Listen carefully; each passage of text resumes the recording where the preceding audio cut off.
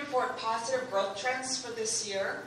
Our first slide shows a 3% overall growth from last year. The more important news is load factors are up approximately 6%. This is despite market seats being down slightly, about 4%. The next slide shows the month-to-month activity. We continue to outperform 2019, which is a good baseline for us. Again, reminding everybody that that yellow line 2021 is an outlier right after pandemic.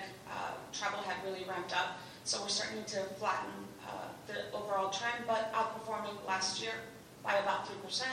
The next slide shows what market share looks like. At MFE, we're about a 48% American airline market. That's followed by United Airlines. They capture 33% of the market share. Allegiant's capturing about 17%, and Idomat about 2%. When we look at the overall region, Macallan is capturing 45% of market share. That's followed by Harlingen at 43% and Brownsville at 12%. The next slide shows that month-to-month performance in the region.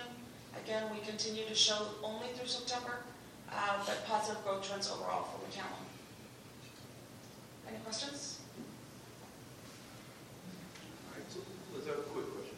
With the extension of the runway in Harlingen, how do you think that's going to impact y'all's numbers going forward?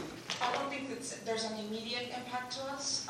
We are at about 60% of our capacity on our existing runway, but our airport continues to really look at how do we continue to plan for that second runway. It's important for us, and the extension as well.